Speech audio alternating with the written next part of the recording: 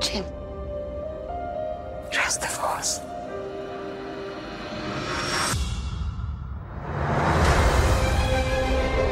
The Empire's building a weapon capable of destroying an entire planet.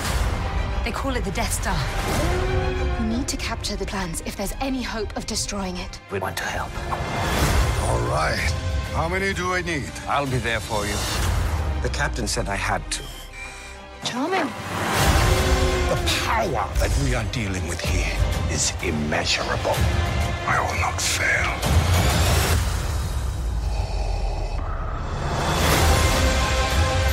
The Imperial forces are converging on our present location. Take hold of this moment.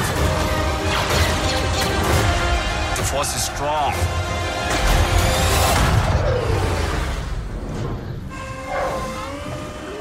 Tell me you have a backup plan. Our co-host Dean just happened to have the honor of watching Star Wars Rogue One 5 days early, and we wanted to get first reactions to you as soon as we possibly could, so that explains why Dean and I are here with you tonight. Hey, buddy. Hey, how's it going? Good. It's not quite hot off the press because we're not a printed periodical. What would it be if it's like a podcast? Not hot off the press, but hot off the air? I don't know, the earphone? I don't know.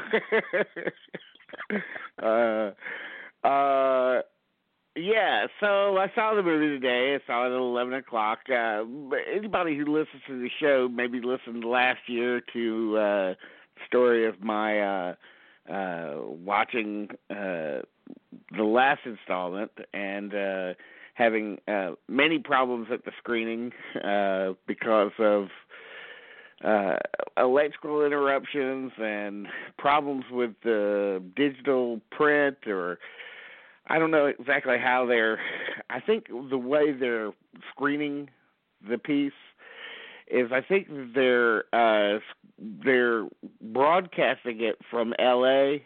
and they're not actually sending out any DCPs or whatever you call them, the digital prints for screeners. You know, they're broadcasting it from L.A. and so that creates some difficulties if the broadcast signal gets interrupted.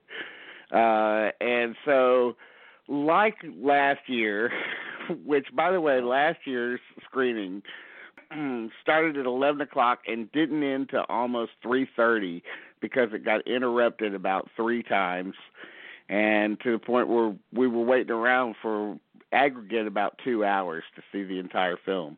And even then, we didn't get to see the last minute and a half of it. It cut off and never cut back on. So this screening wasn't quite as disastrous, but it did start off very shakily in that the film started and had no sound for about the first minute and a half. And we also didn't get to see the very, very beginning, like a long time ago in a galaxy far, far away. And so I'm not quite sure how it begins, whether it has Star Wars or, I know it doesn't have an opening crawl, which does make it a lot different. But onto the movie itself, it finally came on, the sound, and nothing else went bad. So that was a relief. As to the movie itself, well, let me just say that the second half is better than the first half. Let me just put it that way, just straightforward. I feel like the movie is too long, but particularly since we already know the story. And the story is basically cast Felicity Jones as Jyn Erso, the daughter of the scientist that's working for the Empire that has discovered a way to destroy planets with a certain mineral that they have to mine. And this mineral, if it's mined in large enough doses, can create the energy for the Death Star, which is in construction at the time, and they want. He's played by Mads Mikkelsen, and Felicity Jones's father. That's him. He's defected from the Empire, but they come and get him back, and want him to work for them, and even force him to work for them. Later on in her adulthood is when Felicity Jones. This happens when she's a child.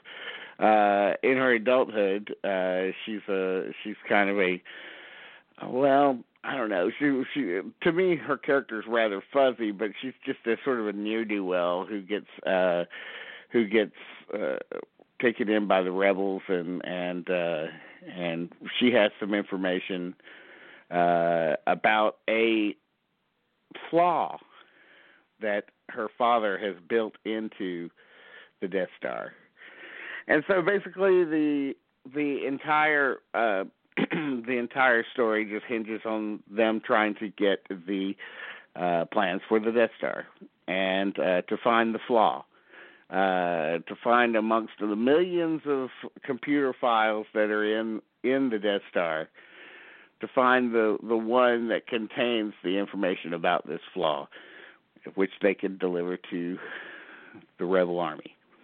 And so she gets in action film fashion. She gets together a team of experts, quote unquote, to help her, including Diego Luna as I guess the closest thing that there is to a Han Solo in the movie. He's teamed up with a robot voiced by Alan Tudyk, who does a lot of voices for a lot of things, and of course is also a veteran of Firefly. And he gets this character gets most of the laughs in the movie. I didn't think the movie his lines were particularly funny, but the fans behind me loved it.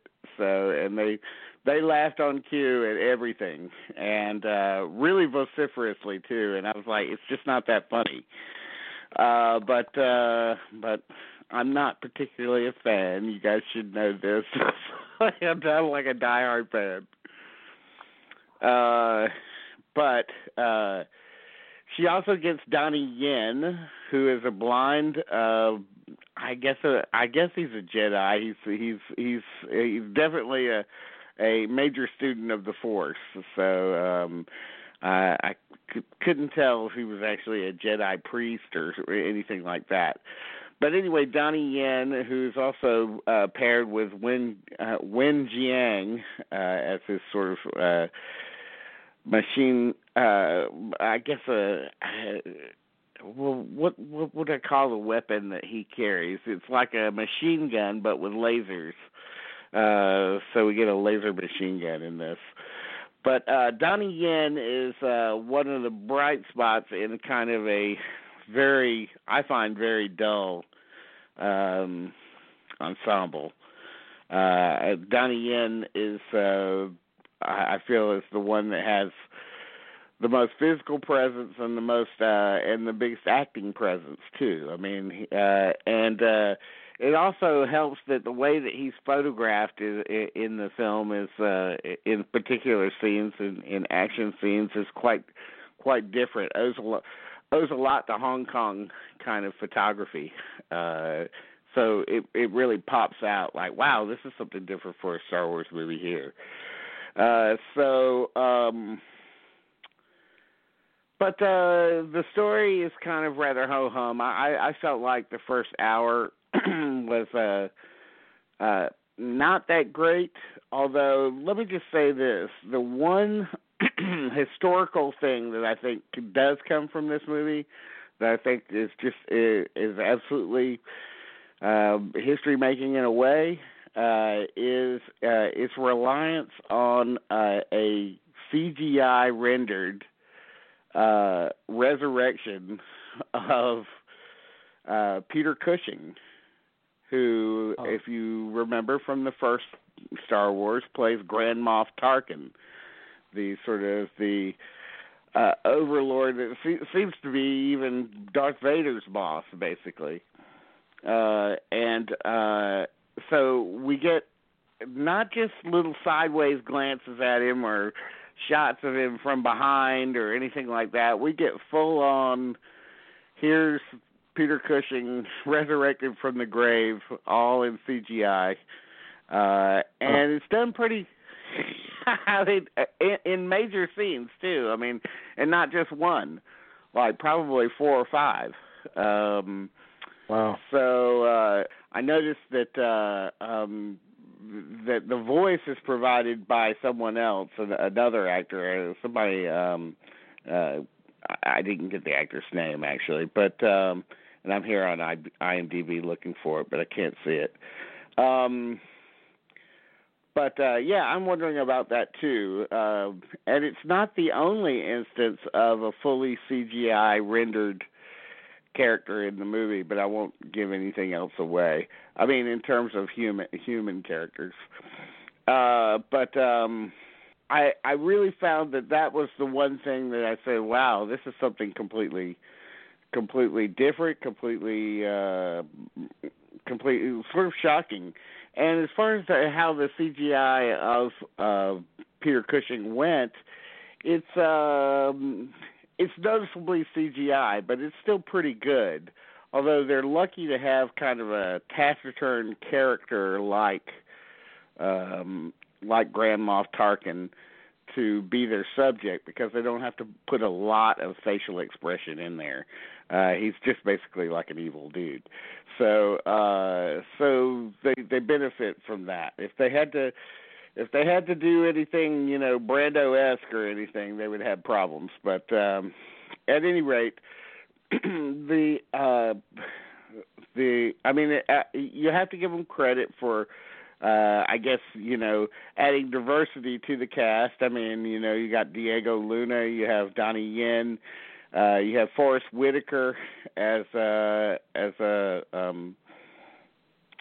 someone that leads Felicity Jones into her mission. You got Riz Ahmed from The Night Of and Nightcrawler. He's pretty good in it. There's Jimmy Smits, of course, reviving an old, something from, I guess he was in Revenge of the Sith. So, you've got a nice diverse cast, but let me just say this. No one really lands except for Donnie Yen and maybe Alan Tudyk, and that's it. And Riz Ahmed's okay. The rest of it, the most sparks that come from the movie are from the Empire side. As usual, they're more interesting. There's a sort of a clash between a major general Empire general that wants to take credit for the Death Star, and Darth Vader wants to steal the credit away from him. Again, okay, so let me just say this. The last part of the movie, where you're not just getting, acclimated to these new characters, but you're really deep in the story and you're really just into the action. That's when the movie comes alive, and I will say that Darth Vader has a couple of really great scenes in it. I mean, if you're coming to see Darth Vader, you're going to get a couple of major things that you're going to love. Who voices Darth Vader? Do you know if James Earl Jones voices Darth Vader? It is James Earl Jones. It is James Earl Jones. So, and I'm sure he's still out there. When he's dead, they'll just resurrect his voice. Right. They'll get an expert. The person that they got to imitate Peter Cushing is magnificent. So, I mean, they really did an amazing job on that. I like Felicity Jones, but I was not. I really wasn't moved by any of the characters in it. Really, I mean, I was just at a certain point, you're watching these movies and you're like, okay, well, I'm remembering back to watching Star Wars for the first time in 1977 as a kid, and there weren't many movies like it, and it was stunning because of that. Well, nowadays these are a dime a dozen now, and the specialness is not quite there, and the only time that it does come forward is when you pay special attention to the sets and the costumes and the quality of the special effects and the music, which, by the way, the music is done by Michael Giacchino or whatever his name is this time. It's not John Williams, although they use some John Williams themes. But he does a good job of a very, very good job, by the way, of approximating that. So that John Williams quality. Going to make the fans happy. The people who were behind me, who were, I mean, obviously fans. They weren't just film critics. They were Star Wars fans. They were going nuts about it, and they gave it a big round of applause at the end. But for me, I mean, I was just sort of, whatever, ho hum. Well, let the hate mail start flowing in. But let me ask you a couple of questions. There's 8 Star Wars movies now. Right. So where does this rank? Does it rank in the middle? I like Force Awakens a little bit better than this, frankly, because people are saying that this is a darker film. It is dark, and I don't have to. It's a weird movie to talk about spoilers with because we already know what happens. There's a line in the first Star Wars that says many rebel forces died getting us this information, which they're referring to the Death Star information. So we kind of know where this is going, and let me just advise you, don't fall in love with these characters too hard while you're watching it. Let me just say that, and then I'll leave it at that. But another thing, where does it lie? I like the first 3 better, and then Force Awakens, and then maybe this, and then it's right before the George Lucas prequels, the horrors. So yeah. The whole purpose of these films are to kind of broaden the mythology, which that's what they want. They've always wanted Star Wars to be, and with those first 3 films, they majorly succeeded in building a new mythology. Is it successful at that? I think it is for its fans. I mean, I don't know that anyone who's not totally committed to the Star Wars ethos is going to be convinced otherwise by watching this. But then again, many people already are, part of that ethos, believe in it. And so I don't think this will do anything to dispel them, and I don't think that my words will do anything to dispel them. This is a totally critic-proof movie. Everybody's going to have to go see it, and everybody will have an opinion, but I wish I could say, oh, man, I just thought they were great characters, and I loved them, and I felt so heartbroken when anything bad happened to them, and I will say that it does have an unusual. We should remember. Okay, so the movie also dramatizes. One of the things that it dramatizes is the nascent power of the Death Star.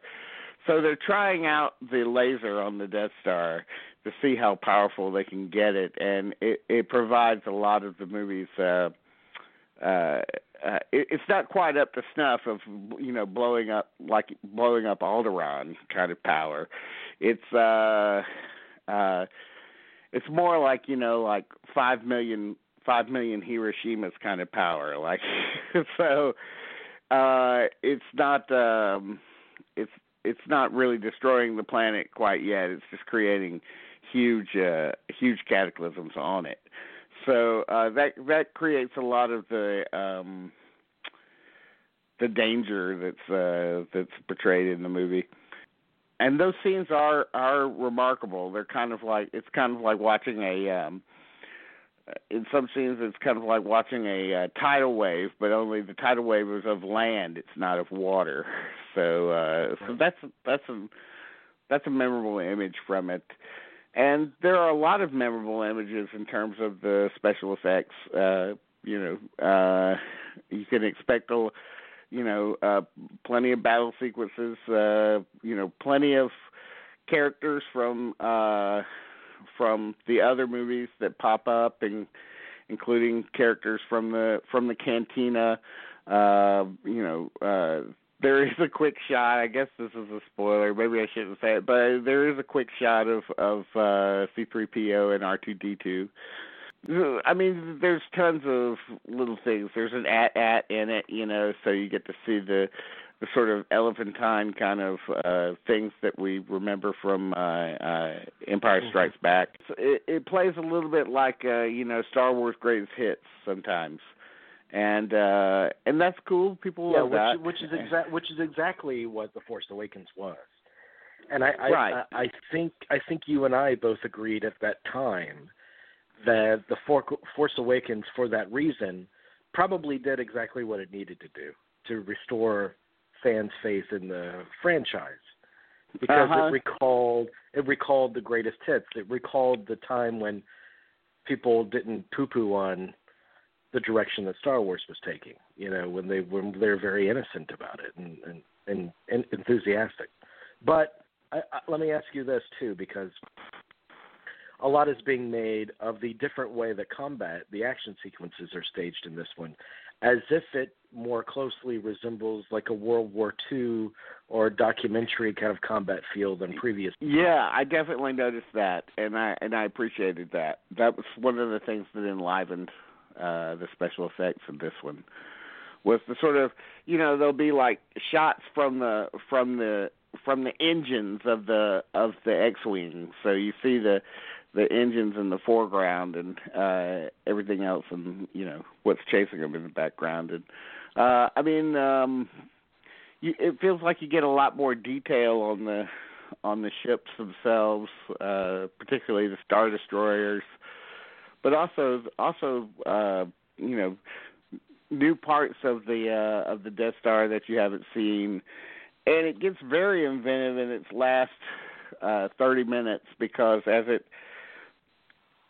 it ratchets up to the moment where the first Star Wars begins, the art direction starts to mirror that first Star Wars, because we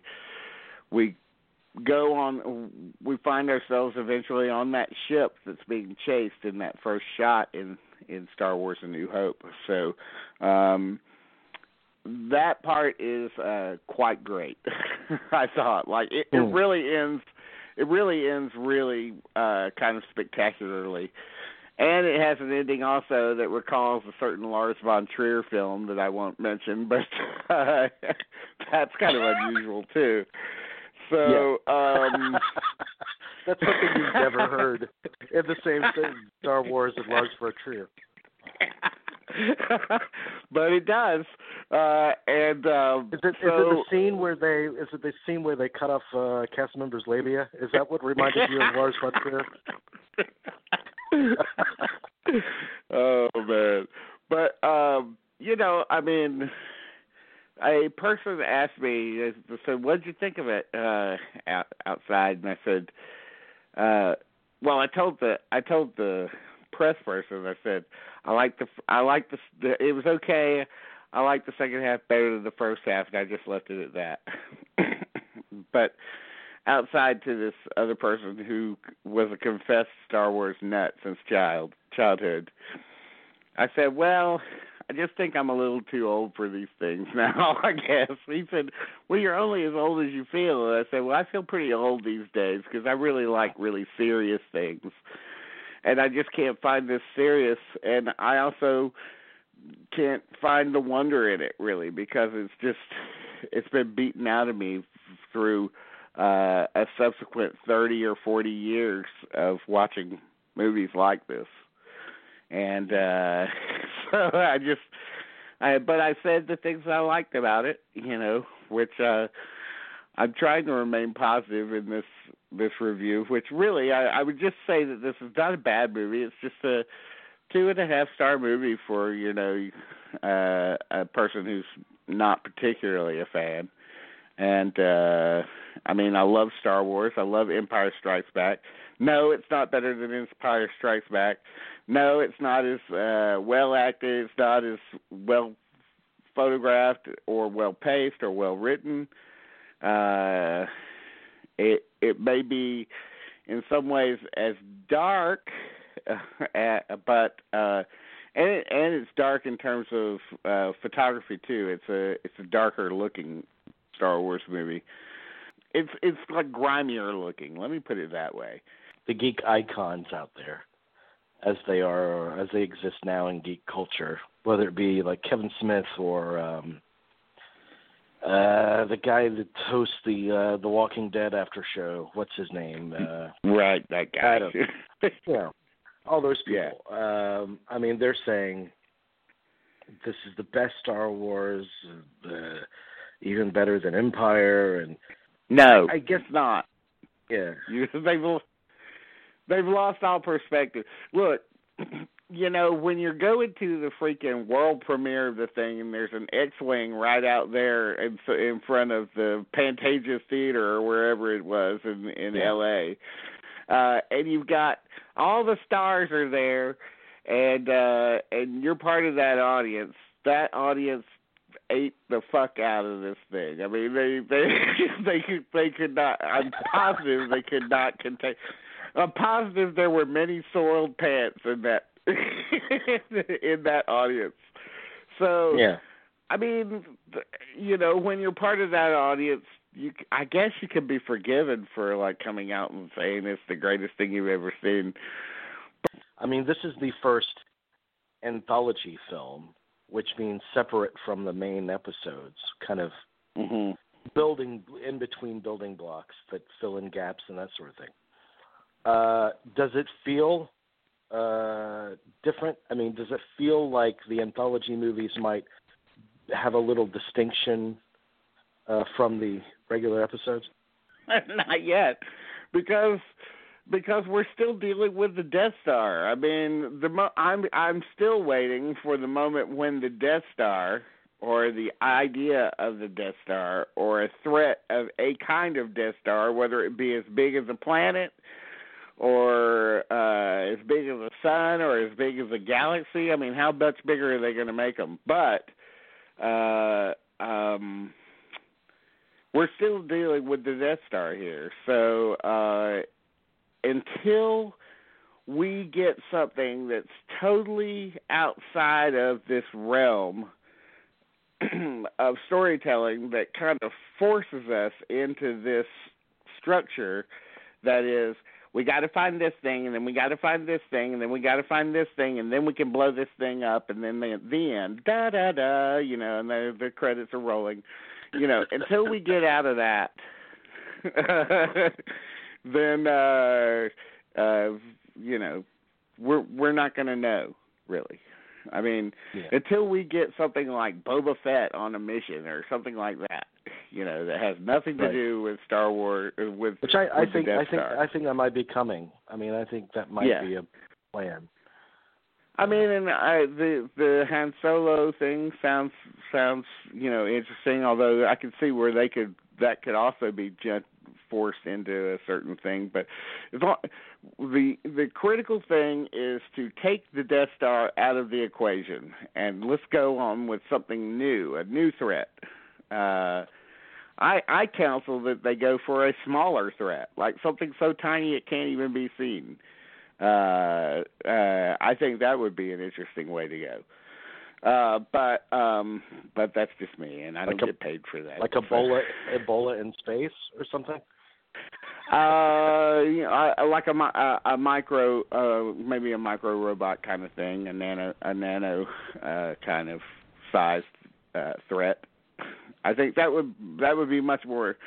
That would be an interesting way to go. That would be certainly different, but yeah. So no, they don't really break out of it yet. It's still kind of the same old thing, really. But at least it doesn't have a lot of boring talk about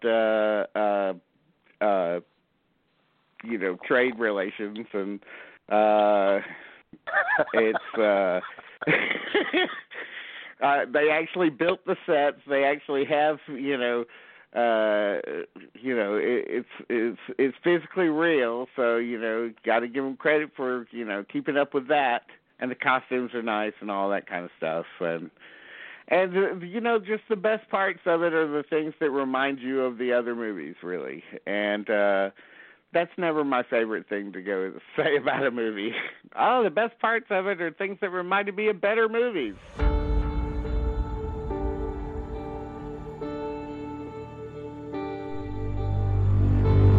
Jin, whatever I do it to protect you. So you understand? I understand. The world is coming undone. Imperial flags reign across the galaxy.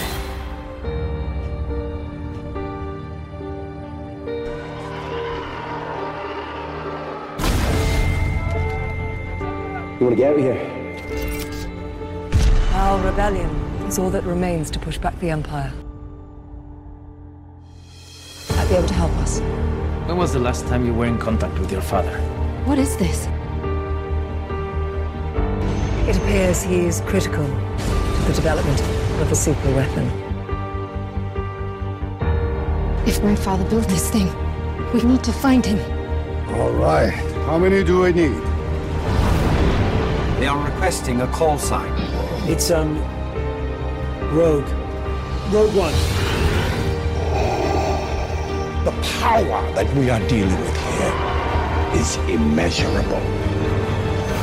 If the Empire has this kind of power, what chance do we have?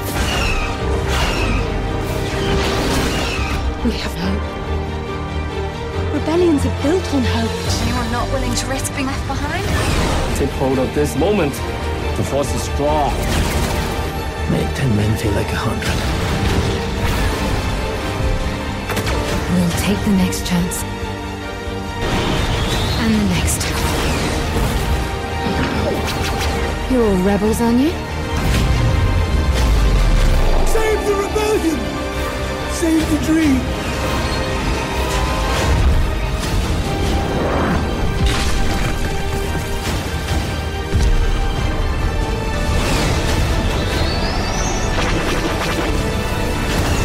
This is our chance to make a real difference.